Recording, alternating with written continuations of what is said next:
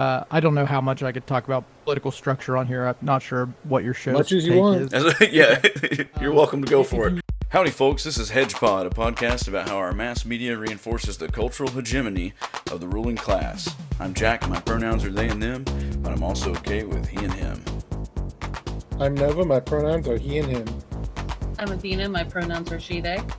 What we do here is explain and explore the many ways that popular media is used to consciously and unconsciously enforce the ideology of the ruling class. Cultural hegemony is a component of Marxist philosophy. We're leftists here, which means we have radical takes like organizing with your coworkers should never lead you to losing your job. If you can get fired for organizing, that's probably proof that you need to organize. And I'm very thrilled to introduce you to a very special guest that we managed to have come on the show here today. From Appalachia, a shrewd and witty, comical, sometimes irreverent, and always honest podcast providing counter-narrative to the negative portrayal and harmful stereotypes of Appalachia. Welcome with me, Big John Eisner. Hey, thanks for having me. My pronouns are he, him. Really appreciate you taking the time to join us on the show today. I'm very interested to see to hear what your takes are going to be on this episode. So what we've been doing here to catch y'all up is we've been listening to some pieces of mass media. So we started season 1, we were doing sitcoms, but now we've been watching some cartoons and some anime and some animations. And what we've got today is a hilarious show, SpongeBob SquarePants, season 2, episode 38, Squid on Strike. Originally aired October 12th, 2001.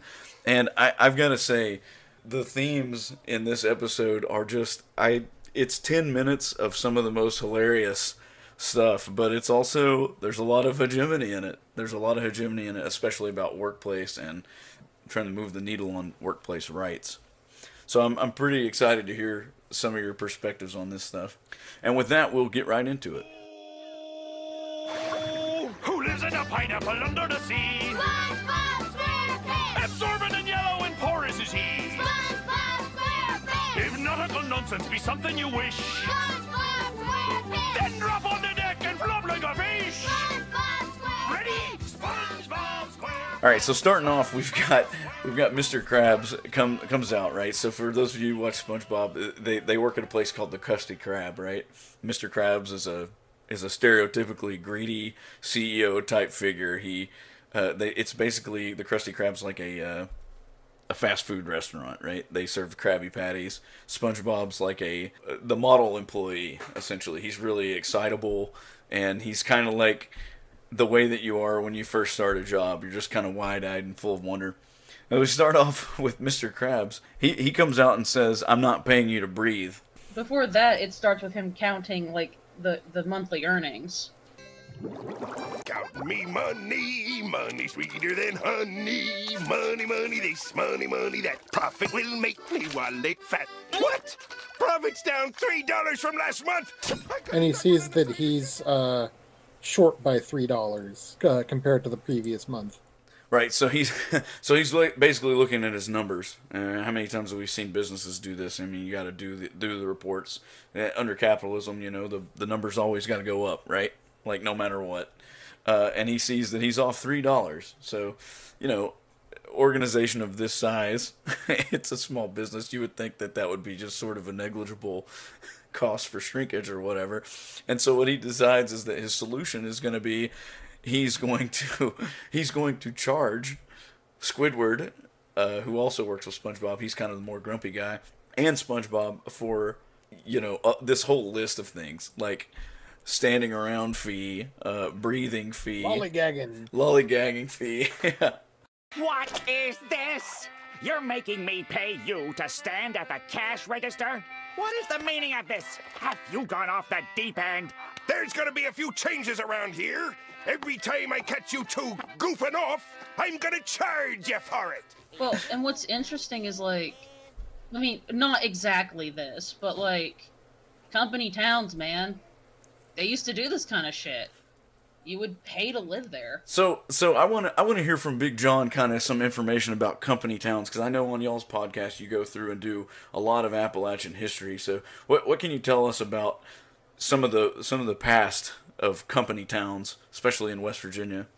Funny enough, this is in the news right now with Amazon and creating their own towns, as they call them, as well. It's one of the worst things for any rural area, but especially in Appalachia. Essentially, you live and work in the same spot. You're not given like United States currency. You're given currency that's used within that business. So essentially, any money that goes out of the business is always guaranteed to come back. It is, for lack of a better term, like a capitalist like wet dream. It is what people are looking forward to when they wake up, trying to get to that point. Yeah, I mean, so you've got, I mean, in our state alone, we had Mate One is a good example. There was a movie made about it, and they lived in the entire town of Mate One was essentially a company town. Like the coal company owned Mate One essentially. Every house, every store was basically company property. So if you went to work for the coal mine, then you were billed for staying in their lodging. You were billed for buying stuff at their store. And they could essentially, they paid you in this company script that you could use. So not only did they set the prices for everything, but they could choose to deduct from you for whatever reason. If you had some sort of disciplinary issue or whatever, they could just tack it on. So instead of getting paid a wage for the work that you do, it's essentially extra steps toward indentured servitude. And that's kind of what we've got here with the whole setup.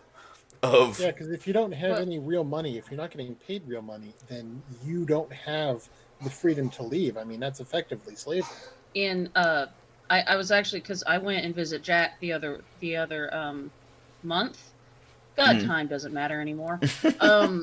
And we went to Pullman Square, and Pullman Square is a bit different when you know that Pullman had one of the most egregious company towns. Like, it is a dollop episode that goes over that one. And well, I mean, that's the same deal with Collis P. Huntington too. I mean, like the railroad town was a thing. I mean, the place where I grew up in Oklahoma was a railroad town, and it was all, privately owned.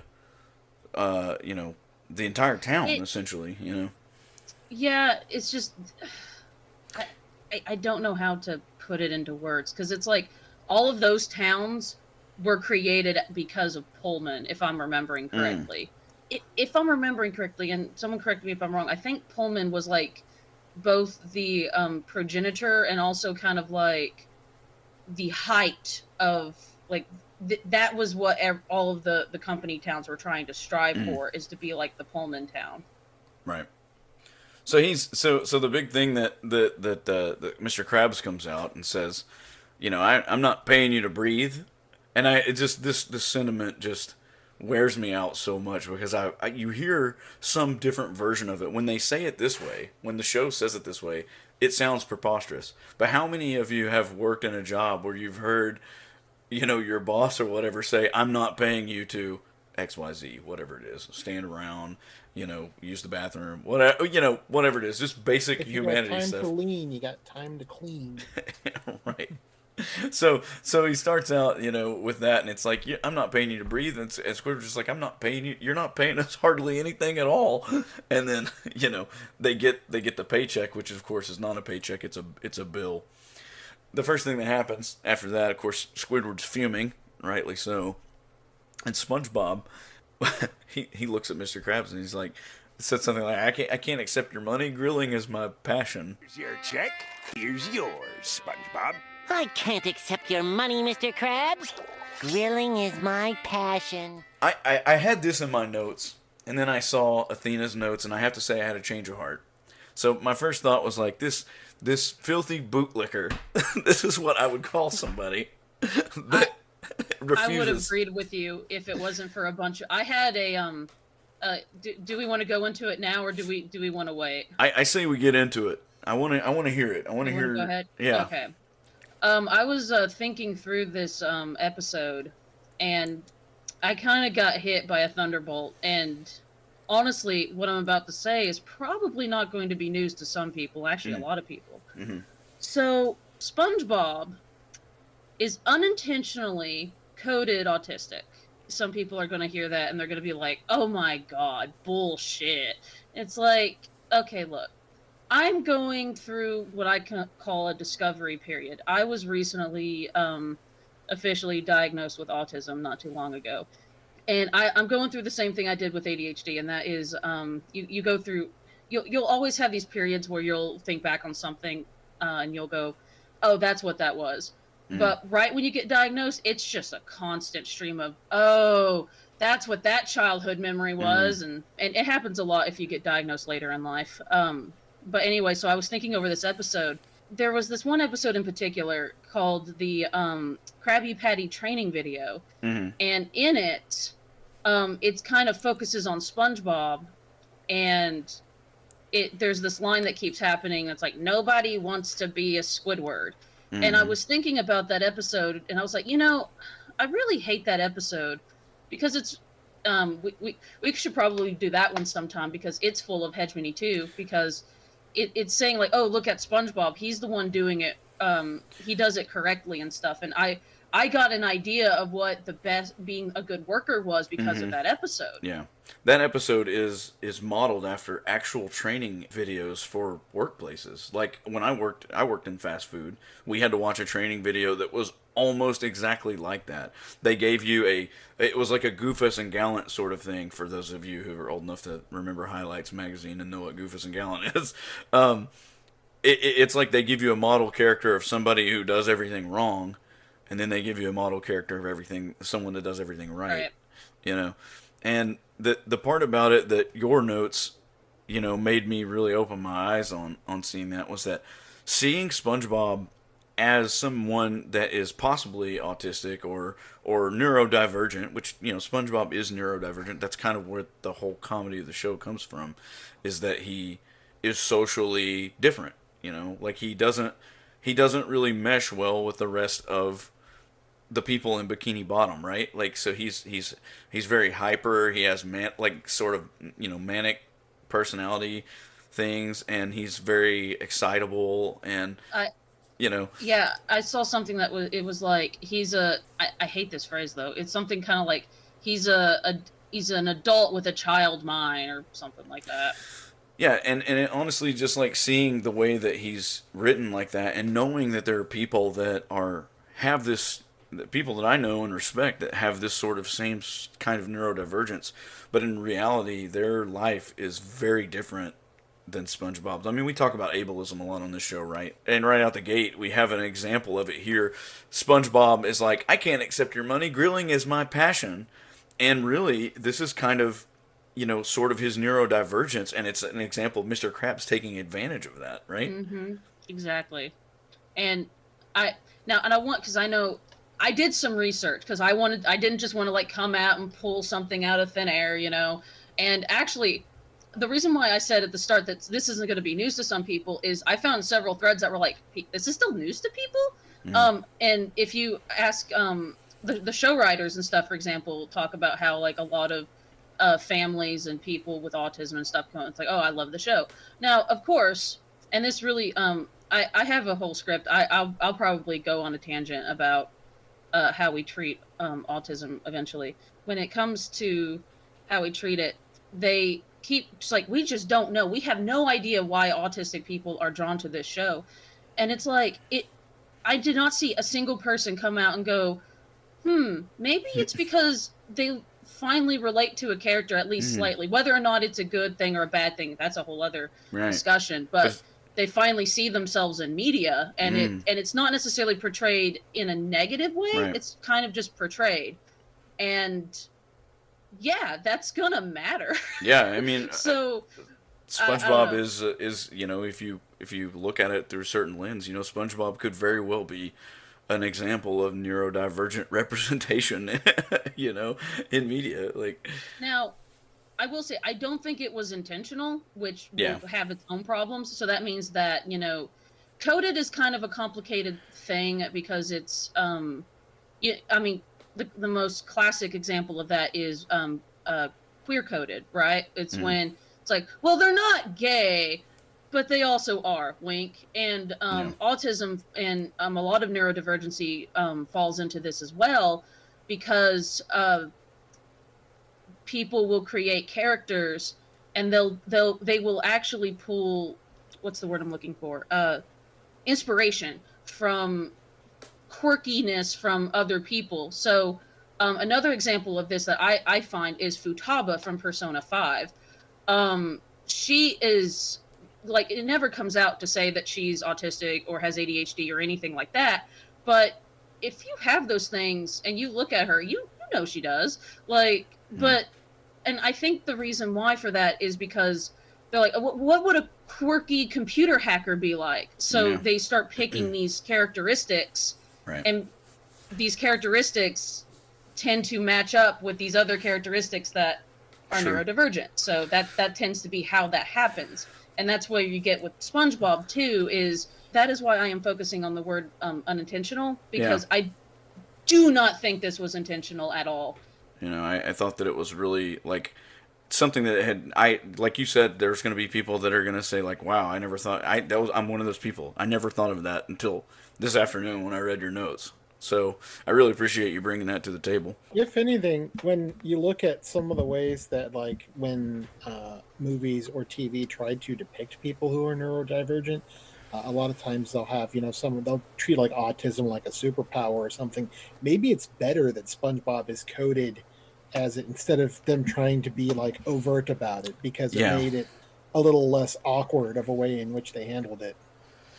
Yeah, it's certainly complicated. I've shown what I've been working on to Jack and Nova a little bit, but yeah, there's that whole thing of like, you're either amazing and you're a superhero, like people come to you and you solve all the problems, or you're a problem. You're draining on people's resources and stuff like that, and that's you're not normal. You can't just be normal, right? Because if you're neurodivergent, you can't just be normal, right? You got to be either a superhero or a weirdo or something, right? Like, it's interesting because when I did some research recently, I found out that the Business Monster, Bob's Burgers episode.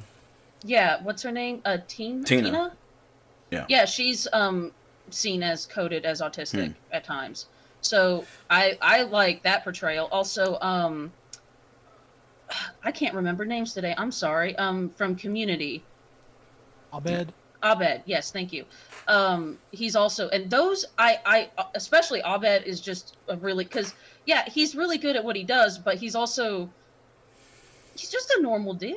Yeah. Like we all have our quirks to some degree and whatnot, but the issue is that neurodivergent people, their quirks are seen as just, your quirks are way beyond our normal quirks, and it's like, just because we allow it. Right, that's true. That's I mean that's the whole point of the show, right? Is normalization, talking about how media, helps to either broaden or restrict that scope. So I mean, I don't know if they deserve congratulations for this, because like you said, it's kind of unintentional. But I gotta kind of tip my hat towards SpongeBob or the showrunners for at least making a character that's just like, I don't know. We talked earlier about the Amazon store, right? And Big John brought up the idea of, Amazon's trying to do this again. I get a question. How far do you think that they're going to be able to take it? How far do you think they'll get before people kind of realize, like, the historical ramifications of this? And, like, are they going to completely erase the progress that has been made on this front, or are we just like in a cyclical type of history here? Just kind of curious what y'all's thoughts are on that. Really, all history is cyclical. Sure. Yeah, but knowing history is kind of like being Cassandra from Troy. But we have so many recent examples of this, like, when was Blair Mountain? We just celebrated the 100-year anniversary of Blair Mountain, right? Big John, you want to bring us up to speed on what happened at Blair Mountain? I guess the easy way to put it is, it's literally one of the largest, it is the largest labor war, I think, in the United States, but a massive amounts of deaths over labor. And going back to your original question about, how far do we think Amazon will get? I think they'll get pretty far. And I think history repeats itself based off of who's running the show, essentially. Because if you look, I don't know how much I could talk about political structure on here. I'm not sure what your show's Much as you take want. is. Yeah, you're welcome to go for if it. you look, if you look at any labor movements, a lot of the times they start at the end of a conservative government. So it's constant oppression of labor, oppression of labor, oppression of labor, and then you have pissed off laborers, and that's where you start to see the change. And I think that that's what's going to happen again. Is Amazon's going to get pretty far, and you're starting to see kind of things kind of trickle in right now with Amazon workers trying to get unionized but failing because Amazon essentially splits the ballot on purpose, which is what historically a lot of employers did. Coal mines did it all the time, and that's going to continue to happen for a while. And then I think you're going to start to see people kind of get sick of it, and then you're going to start to see another labor movement. But I think they're going to get pretty far. Yeah. Well, hopefully not too far. I mean, I think that it goes without saying that this Amazon's work towns are a bad idea, folks. Bad idea. Let's not do Can I ask a it. question? Go for it. Can I ask a question of John there? What do you how do you think climate change will affect it with the process? In labor in general, or Amazon? The Amazon thing specifically. I'm not so sure it'll have a giant impact at the beginning. I mean, we could definitely start to see a change in the next 10 to 20 years over availability of resources, but I think Bezos, even though he's out of the company, I still kind of put him at the top. Their regime is going to continue to find ways to get around every possible issue when it comes to that. So even if global warming or climate change it starts to impact them, they'll essentially be able to maneuver within government confines to push the issue below them. So they'll push it onto small businesses, which will then hurt them in the long run. Amazon will continue to go scot-free for a while, which again is what we've seen in the past. When any type of issue has come up, we've allowed big business to kind of go around it while everybody else is impacted. Right. Whew, man, that's good. It's a kind of a grim outlook, to be honest. I'm not gonna lie. I'm always the one I tell Chuck, who's my co-host on my show.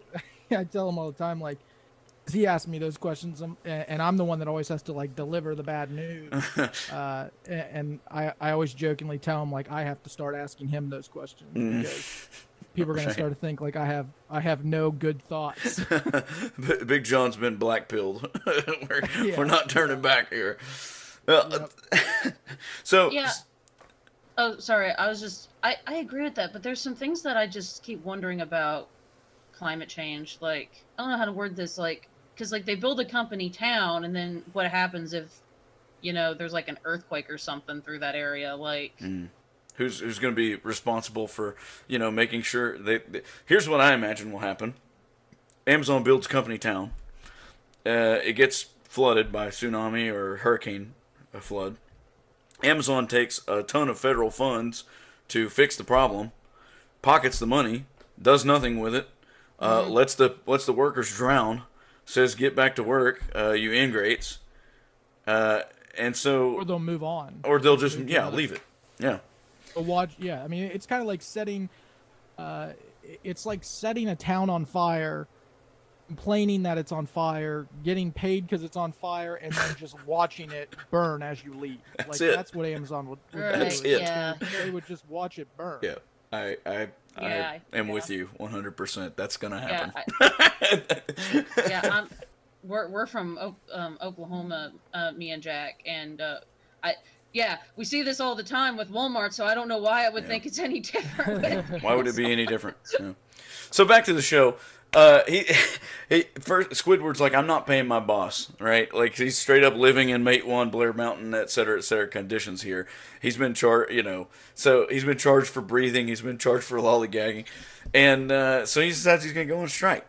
So that takes us to he riles up SpongeBob and says, "Don't you see that this is an oppressive system that we live in? He's taking advantage of you, SpongeBob." He tries to tell him, but SpongeBob doesn't really have a full understanding of what the strike is, right? And he immediately goes to Mr. Krabs and is like, "Hey, we're going on strike," It's interesting to note too. Well, for one, don't ever tell your boss anything about that. Right. But two, they kind of the hegemony here is that they don't talk about forming a union at all. They don't right. talk about what their specific demands are. They just say strike and leave. So Right. there's no like structure to what they're doing. They didn't even make any demands. Like they didn't say, okay, we're gonna quit until this is rectified. We're gonna quit until you give me this. And when SpongeBob is saying, Mr. Krabs like, you're gonna carry around signs and you're gonna march back and forth and you're gonna demand my respect, and SpongeBob's like, yeah, and of course that's the thing that immediately they're fired. Like out on the street, as soon as Mr. Krabs is like, they're gonna demand that I respect them, they're out of there. And it's rough, but it's also tracks with reality. Well, they weren't fired because of attempting to unionize. They were fired because of conduct. They weren't good workers, weren't team players. Right. That's the line, at least. That was the official company line, right? And that's what happens in real life, right? Like you get a company, like the HR person or whomever at the company gets a sniff that there's like, okay, there's some buzz. The workers are trying to organize. So we got to stop this, right? So what they do is they'll try to separate out somebody, like they did with, Krabs did this with SpongeBob and said, "Look, you don't understand." Which we talked about this in the episode of The Office. The episode of The Office we did. They tried to form a union in the basement or in the warehouse, and then Jan came down the stairs, and the symbolism there of like coming down to where the peons are or what have you, and said, if you strike, you're going to lose your jobs, every last one of you. They'll shut this branch down like this. And they play into these fear tactics like we'll just shut it down. And some owners, and I call them owners because that's what they are. They own the business, they own you pretty much. Would rather shutter their windows and close the doors of their business than to see a union formed on their watch, So it's a very serious thing. Like it's a very realistic thing, and I think that in this situation, Squidward didn't do a good job of communicating to SpongeBob what was at stake here. Oh, he never does. Right. Like, he never, because, of course, he thinks SpongeBob has the mental capacity of a rock, so... So, they go on strike, they're out, SpongeBob's sad and everything, like he's, and then here we come the next part about this that I think is the hegemony component here. Is Squidward's trying to tell SpongeBob what he is going to get out of sticking with the strike. Because SpongeBob wants to go back across the picket line. He wants to scab it up and say, I'm sorry, I can have my job back, blah, blah, blah. He wants to play right into Mr. Krabs' hand. And Squidward says, oh, you'll have your job back and more. And it's really just kind of like empty promises about what you're going to get out of doing a strike instead of like moving the baseline standard for workers' rights forward, right? Does that make sense, what I'm saying? Yeah.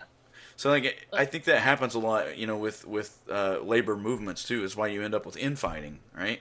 Because there's some people that join the cause because they don't understand that they're trying to move the baseline forward for all employees. SpongeBob and Squidward have different motivations, and they're not communicating about those motivations, and that's where the strife comes from. Right. And so that's why it's important, in any labor movement that you have a clear, unified goal moving forward. That's why in any movement, really, you see the fist, right? Like the fist is representative of, it's all the fingers. The fingers are the different people, right, in the organization.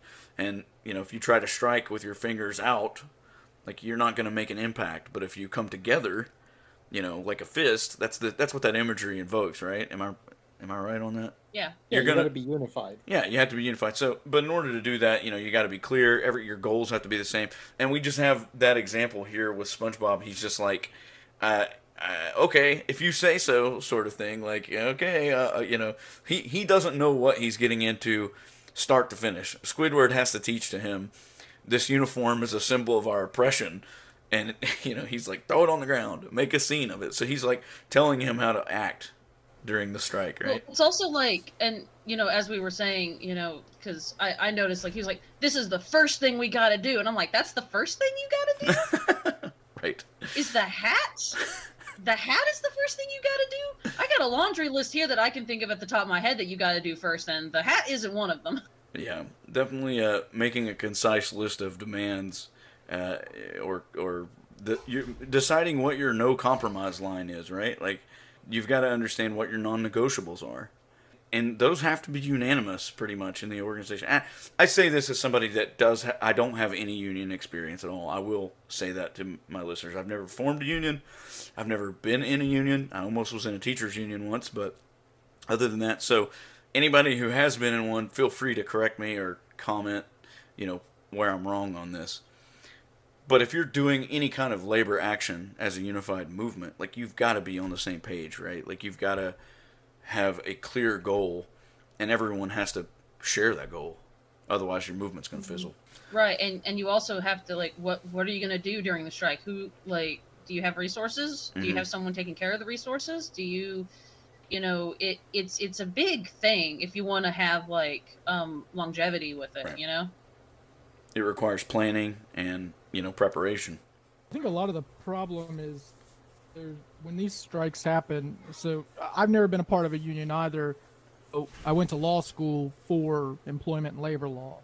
And I think a lot of the times what happens is theory, like, we all can sit here and say, like, you have to have this and this and this. But, like, when a strike happens is usually very spur of the moment, even though there are some that, like, okay, we're going to go to a vote and all these people, we're having bad contractual relations, but no one plans to have bad contractual relations with their employers. So it just comes at, pretty quickly. So these are a lot of the times like after the fact thoughts, which sucks. And that's why a lot of movements die quickly is because they run out of resources because they couldn't plan.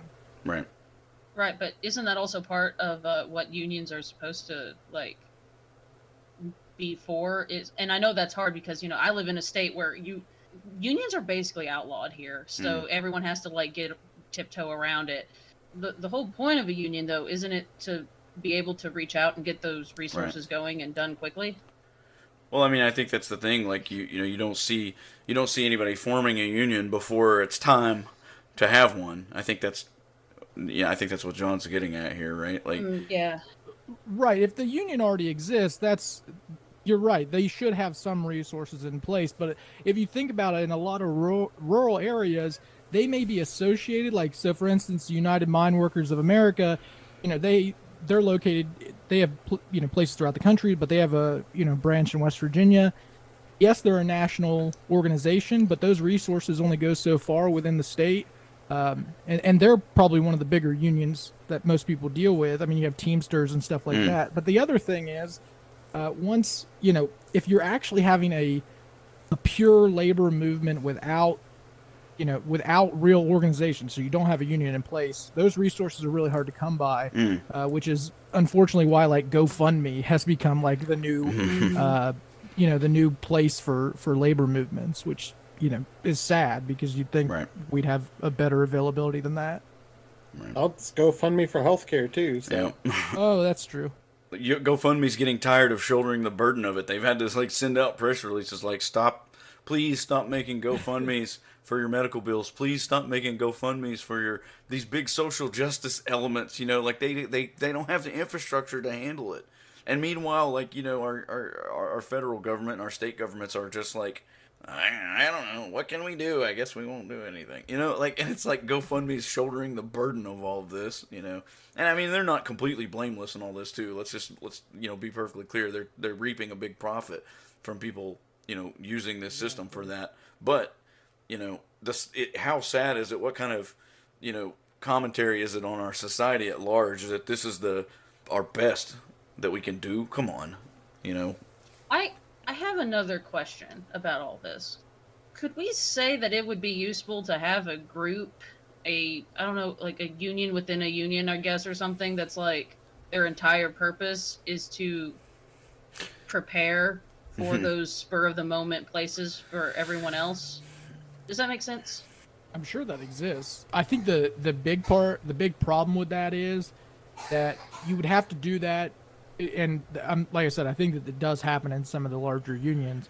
But you'd have to do that in almost like a very secretive way, because once any politician, who hates unions hears about that, they're going to start talking about, like, here's where all your fees are Right. going, and that's exactly Right. what they always do, is they find these little nooks and crannies of where money goes, and that would be massive for them, Right. because people would start to think, my money's not going to me, it's going to a just in case fund, and Right. that's always the shitty part. And that we do have the IWW, it's the International Workers something. And then West Virginia has a chapter. I feel like I should know what the what the IWW stands for, but that's kind of what they're for. They're supposed to be an international labor union. Industrial Workers of the World. There right? you go, Industrial Workers of the World. So I was way off. Please, nobody from IWW come after me with that. They're coming. They're coming. But yeah, I mean, like, that's kind of what they're for. But then there's a lot of stipulations. Like, you can't be in the IWW if you work in a situation where you're in management, if anybody reports to you, if you run a business that has employees, like, and by and large, those type of people are not going to be the ones that are looking to unionize. So I understand that. But I agree with you. I think that there should be some more resources. But we're very anti-labor as a society, in the United States. Like, we have this rhetoric, and again, which is why we're doing the show, of that striking is it's bad at worst, it's criminal at worst, and it's silly goofball business at best. And I think that's what we're getting at with this whole episode of SpongeBob, is that, like, this is going on strike because you didn't like your working conditions. That's kid stuff, when the reality of it is we have a long and bloody history of labor movements in the United States, and recent, Yeah, I appreciate John answering questions, because I'm only asking for hypothetical reasons. I'm not planning anything. Let me just drink my water here in silence. So back to the show. He's got Squidward takes the hat. This uniform is a symbol of our oppression. Throws it on the ground, and of course, what happens immediately? The cop comes out. Finds him for littering. The cop comes out, finds him for littering. That's of course. Like, let's talk for a second about the police's role in strikes and in labor unionization. Oh boy. Let's just say it this way. Cops tend to be not very favorable to worker protests or protests in general. I don't think that I need to cite a whole lot of examples on this for you to get a mental image in your head of what the police might do to a organization that carrying signs and standing in the way of a business or anything like that. It might be construed as, oh, there's some violent activity, and sometimes these things do get aggressive, and sometimes some sort of intervention may be necessary. But by and large, what you're going to see is the police are going to have the interests of the business at heart, right? Like, they're going to have the interest of That's why they exist. whoever the corporate overlord is going to control cops by and large. So, And if the cops don't do it, then they'll hire Pinkertons. yeah, exactly. So back to Fuck the our Pinkertons. West Virginia history here. It wasn't the Pinkertons that made one. It was Baldwin Felts, I think. But same deal. If you can't find a municipal cop to do it, we'll find some other type of cop, mercenary, hired gun, whatever you want to call National Guard. it. Right. Hey, we bust on Pinkertons a lot, but hey, at least they changed their icon to rainbow colors during Pride Month. Oh yeah. Okay. That's Yeah. what's really important. Everything's forgiven. All is forgiven. No. Nothing is forgiven for the Pinkertons. In fact, they need to stop existing immediately. But yeah, so the cop comes out, immediately finds him. So I thought that was kind of interesting, kind of both from a hegemony lens, the fact that, they made the joke, and it was a harmless joke, kind of like, hey, don't throw that on the ground. Yeah, I'm writing you a ticket.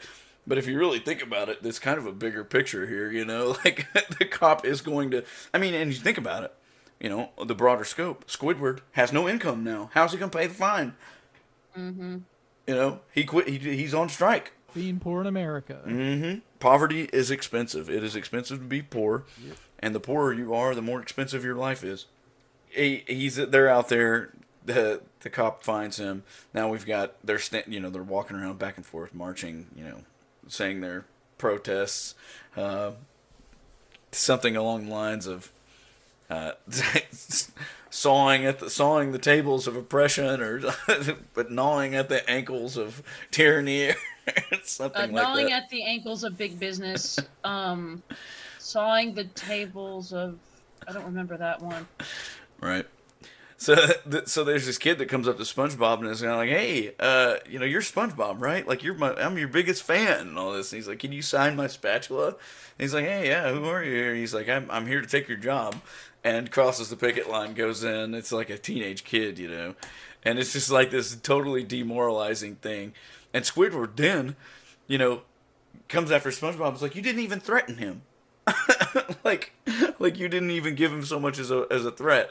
Like, again. See, that's interesting to me. Like that whole thing with like threatening the scabs. Mm-hmm. Like, scabs are bad. Right. But like, why is there never any work with the scabs? Like, that's the cultural hegemony at play here. Is that if you're on strike, you're going to do evil, violent things to the people that are just trying to earn an honest living. Those scabs, that you know what I mean? Well, like that's what the show is trying to say, right? Because like, for example, the one that always comes to my head is Mother Jones. Mm-hmm. Like, I think she was really cool, except her treatment and feelings towards people from Asia that were brought over to work on the railroads. But it was just always interesting to me that she never thought, wait, maybe we should reach out and try to communicate and, and work with them and give them, benefits and freedoms too, right? But no, it was like, they're an enemy and we need to shut them down and we need to fight, right? And it's... You want to... And it's one of those things, maybe I don't understand, and I am... Well, it's the owners trying to pit different groups of workers against each other. Right. I mean, it's been going on for a very long time in the U.S. and around the world. Does anybody... You want to give us a 10-second history lesson on Mother Jones, who that was, for our listeners that may not be aware? Athena? Man. Oh, 10 minutes. Okay. So Mother Jones 10 seconds. Is, not 10 minutes. 10 seconds. Oh, of course. So I guess the long and short of it is Mother Jones was this character. I say character because she kind of created a persona that would rally around coal miners and help them strike. And sort of the thing that you mentioned earlier that we needed, right? Like somebody to help them form the unions that they needed to, right? Yeah, it was. She kind of became like a mascot in a way, if you think about it, of labor movement. But she was very critical of Asian immigrants that were brought over in a very because they were victims too, all things considered. Because if I remember correctly, the way that they were brought over was kind of a slave trafficking sort of way. Like It was just straight up trafficking. Yeah. It's still ongoing today too. Yeah, Mother Jones was the co-founder of the IWW, actually, the Industrial Workers of the World. That. Yeah, so she was a community organizer in 1897. So, yeah. It's really interesting because she's like one of, if I remember, she was very accepting of black people, which you want to talk about something that shot a lot of unions and labor movements in the foot was they would be very racist and they wouldn't allow black people into their movement. Right. So she got over that and she allowed black people into the movement, which of course she fucking should. But then she's like, oh, but not those guys. But not Asians. Like, yeah, almost. So close. You're so close. You're so close. Right. So yeah, we got the scab kid crosses the picket line here, and much just to SpongeBob and Squidward's chagrin, and so Squidward has this metaphorical dismantlement that he talks about, and he's riling up this crowd, right? Like, so everybody's getting into it, and they're all those words that he said, about this, sawing the tables of injustice or whatever, and the people are like, yeah, let's do that. We're with you. We're here to support you. And then somebody in the crowd's like, all this all this striking's making me hungry, you know? All of this supporting is making me hungry. Right. So they just walk straight past the picket line and go in and order a bunch of Krabby Patties, presumably. Now, something I wanted to bring up here too is during the speech that Squidward has, he's talking about wanting to like destroy the business, you know, cast it down and so forth. And he's not talking at all about the workers controlling the business and, you know, being paid a fair share. He's not talking about, you know, having livable working conditions. Right. The only things that he says, the only words put in the character's mouth are destroying the business. And that's actually a reflection of the anti-union propaganda that you'll see put out by like Target or Amazon or whatever, where they say the unions just care about, you know, getting your union dues.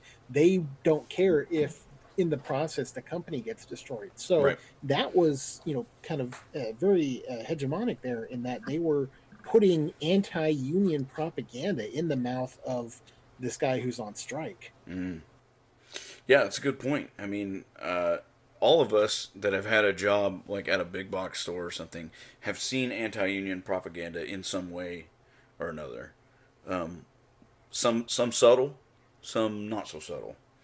In fact, I saw I believe it was the company handbook for Menards, I think, just straight up has tons of anti-union propaganda posted like on every page almost. Just I should find a link to it and put it in the comments actually, because it's or in the description, because it's egregious. Just sort of like, you know, this is a challenge to our free society, and free enterprise is threatened by workplace organization, and, you know, just stuff like that. Like, because that's the myth, right? Like, anybody that's going to go on strike, their goal is going to be not to earn a living wage, not to have stake in the company, but to destroy it and dismantle it board by board or whatever.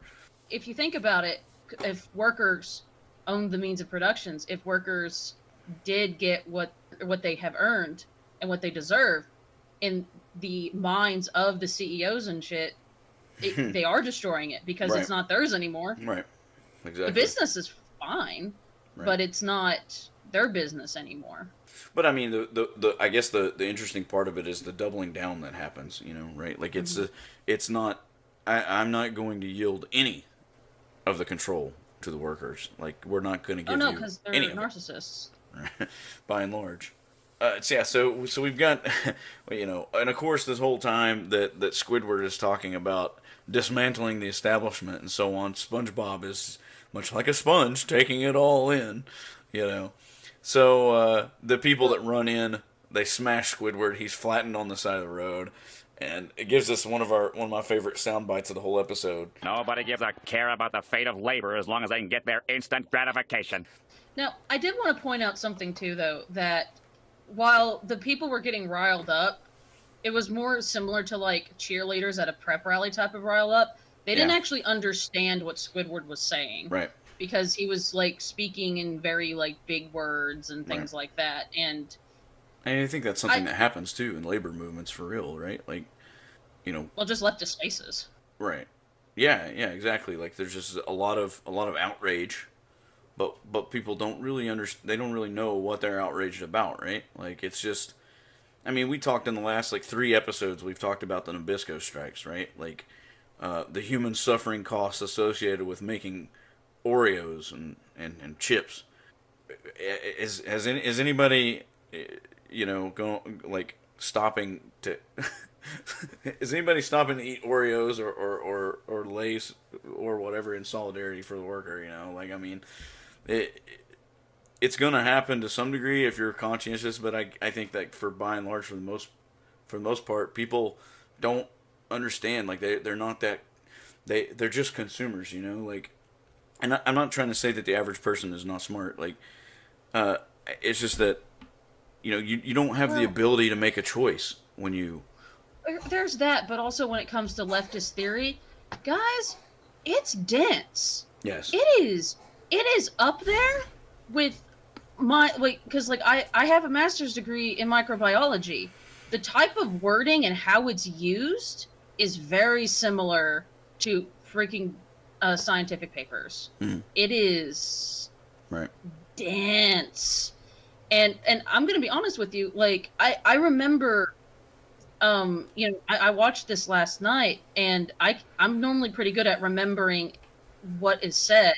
I can't tell you like some of the specific things that Squidward said that wasn't repeated later in the episode, and even some of those things are still kind of hard. And it kind of reminds me of a phrase used by Innuendo Studios in their alt-right playbook. I listened to that recently, and it's left has a better product to sell, but the right knows how to sell a product.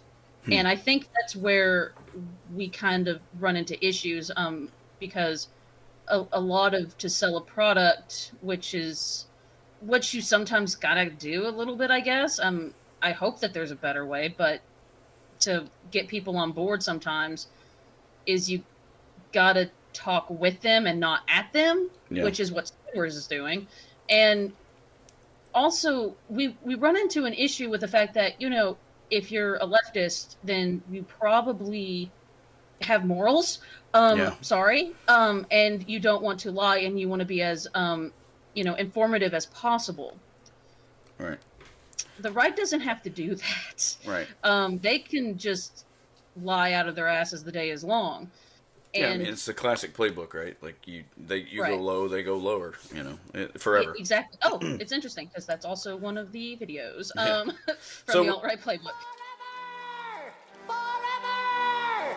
On strike with SpongeBob forever? Hey, Squidward, I bet old man Krabs is gonna break any day. Squidward, Squidward, Squidward, Squidward, Squidward, Squidward. Ah! Oh, I gotta beg Mr. Krabs for my job back and put an end to this nightmare. So Mr. Krabs comes back. They go back in the middle of the night and they try to, they leave the company. Mr. Krabs comes back and is like, "I'm devastated. These teenagers, they're not doing it right. I don't know, and what they're doing. I can't go on without you." And this is like every worker's dream that you leave a company, right, and then it just falls apart without you. But the reality of it is most of the time companies just kind of smooth things over, and even if they are affected by it negatively, they're never going to let you know, right? Like, they're not going to come back. They're too prideful, to come back and like say, "Hey, we need you back." I don't know of anybody who's ever been approached like that. Like, say, we can't go on without you. You're while you're on strike, especially. Like, that would never happen, right? I mean, anybody want to correct me on that? Like, I just don't see it, I don't think it had ever happened. No.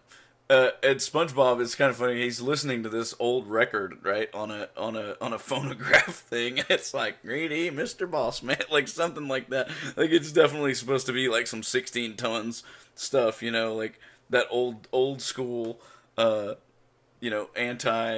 or that old school pro labor music that you'd hear from Harry McClintock or Tennessee Ernie Ford or what have you. It's just great stuff, but it's just there for just a split second. But it's a great callback to that sort of that old country type of pro labor music that I wish we had more of today.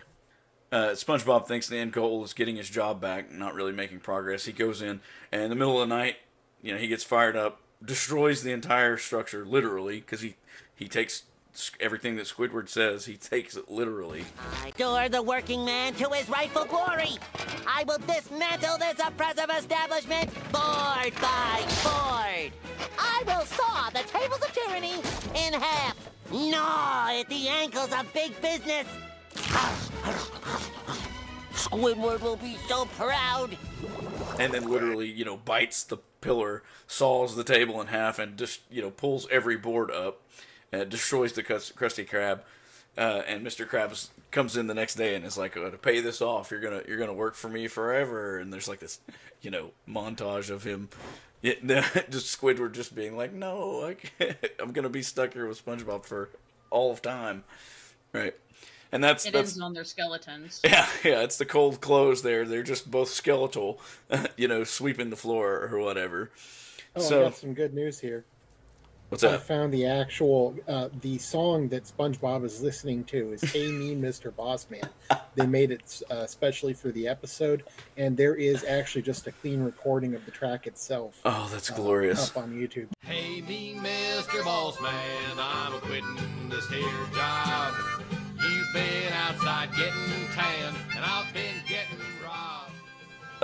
Final thoughts on the show here as a whole thing. I want to go to Big John first. I want to get what his take was on the whole show at large on this episode. Yeah, I think they actually did a really good job of developing in a 9-minute segment, or 9-minute spliced up segment of a labor movement. I mean, it's obviously dumbed down so that everybody can understand it no matter the age level, but I think they did a good job in terms of Nickelodeon, love them or hate them, one thing they're really good at is throwing in like adult content like in random spots. And I would argue a labor union, labor movement's probably like that. But they were able to show,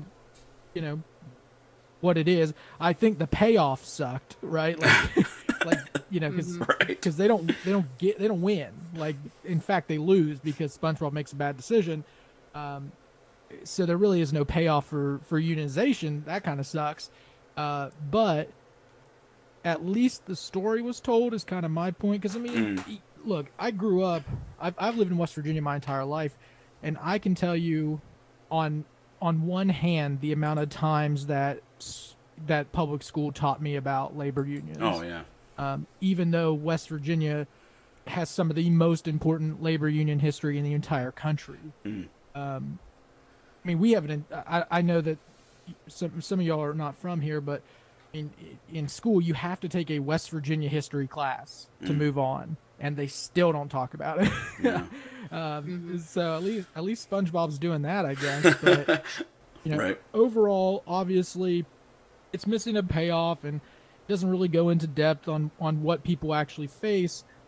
But I think my overall thought on this is I'm glad they at least brought the topic up, because I think it's cool. Like, kids, I would never have thought to make a SpongeBob episode that pertained to anything close to this. Right. So I think it's a really, inventive job, which they always are. So, but yeah, that's my 2 cents. Yeah. It's a pretty bold strategy tackling this subject matter for a kid's show, for sure. Agreed. I have a lot of mixed emotions on the ending, to be perfectly honest. But I don't know. I just don't know. Something that I thought was funny about the ending is the fact that, from what I remember, and Athena, you may know better than I do on this from your education, but aren't sponges functionally immortal? Immortal? Yeah, I think it's as. So it literally would be one eternity later. Right. It could be. I think the thing is, like, it's not like immortal in the sense that we think about it, but I'm gonna get pedantic if I if I think about it too much. I know there's one episode where he mentions that he reproduces by budding, and I think that's real. Like, there's a bunch of little sponges that like pop off of him. So, yeah. Well, I thought this was a hilarious episode. I mean, aside, all the anti-union propaganda injected into it aside, I mean, what do you expect from a kids show developed by Nickelodeon? But all that aside, I thought it was hilarious. I'm content dense. I just laugh at the memes in SpongeBob. Like the 10 minutes that we had was just so chock full of gags, that it just kept me going, The picket fence. Not a picket fence, a picket sign. Right. So that's probably a good place as any for us to wrap it up on this one. I want to give Big John a chance to talk about Apodlatcha and just generally what they're doing over there, what they're working on now. You guys DM'd us about your project. I thought that was obviously, it lines up really well for what we're trying to do as well. I mean, pretty much for us, we just wanted to give Appalachians a place to talk. I mean, that was really the thing. Before our podcast, there really wasn't much conversation going on about the region besides like terrible stereotypes and a very conservative motto across the country. And we wanted to essentially prove that wrong, which is exactly kind of what you all are doing as well, through, you know, probably a more creative way. But in general, you know, our podcast just focuses on the region. It essentially tries to break stereotypes that we've been, you know, kind of force-fed our entire lives. And it's really just a place to show people that there are good things happening in Appalachia, because a lot of the times when you see it on the news, it's always something bad, or it's always about poverty, or, you know, it's always about somebody getting taken advantage of. And trust me, we know that history to a T. We understand that, but we also think that there is a lot more to the region, and that's why we try to bring on people who are doing a lot of really good things. You know, organizations who are doing far more than I ever could for the region. So really, we're just trying to create a community where people can talk about what's really happening in Appalachia. Well, I really appreciate you taking the time out of your schedule to come in and talk about SpongeBob with us. I think it's been a blast, and I will definitely do a link in the description to Appalachia. You go to appodlatcha.com. Y'all are at Appodlatcha on Twitter, right? On everything. Okay, nice. So yeah, it's AppodLachia at Appodlatcha. Very, very cool podcast. I'm a big fan myself, so I really appreciate you being here. And with that, we'll catch y'all the next time. Hey, me, Mr. Boss Man, I'm a quitting this here job. You've been outside getting tan, and I've been getting robbed. My life is worth so much more than $1.10 an hour. Waking up about 3:45 and I'm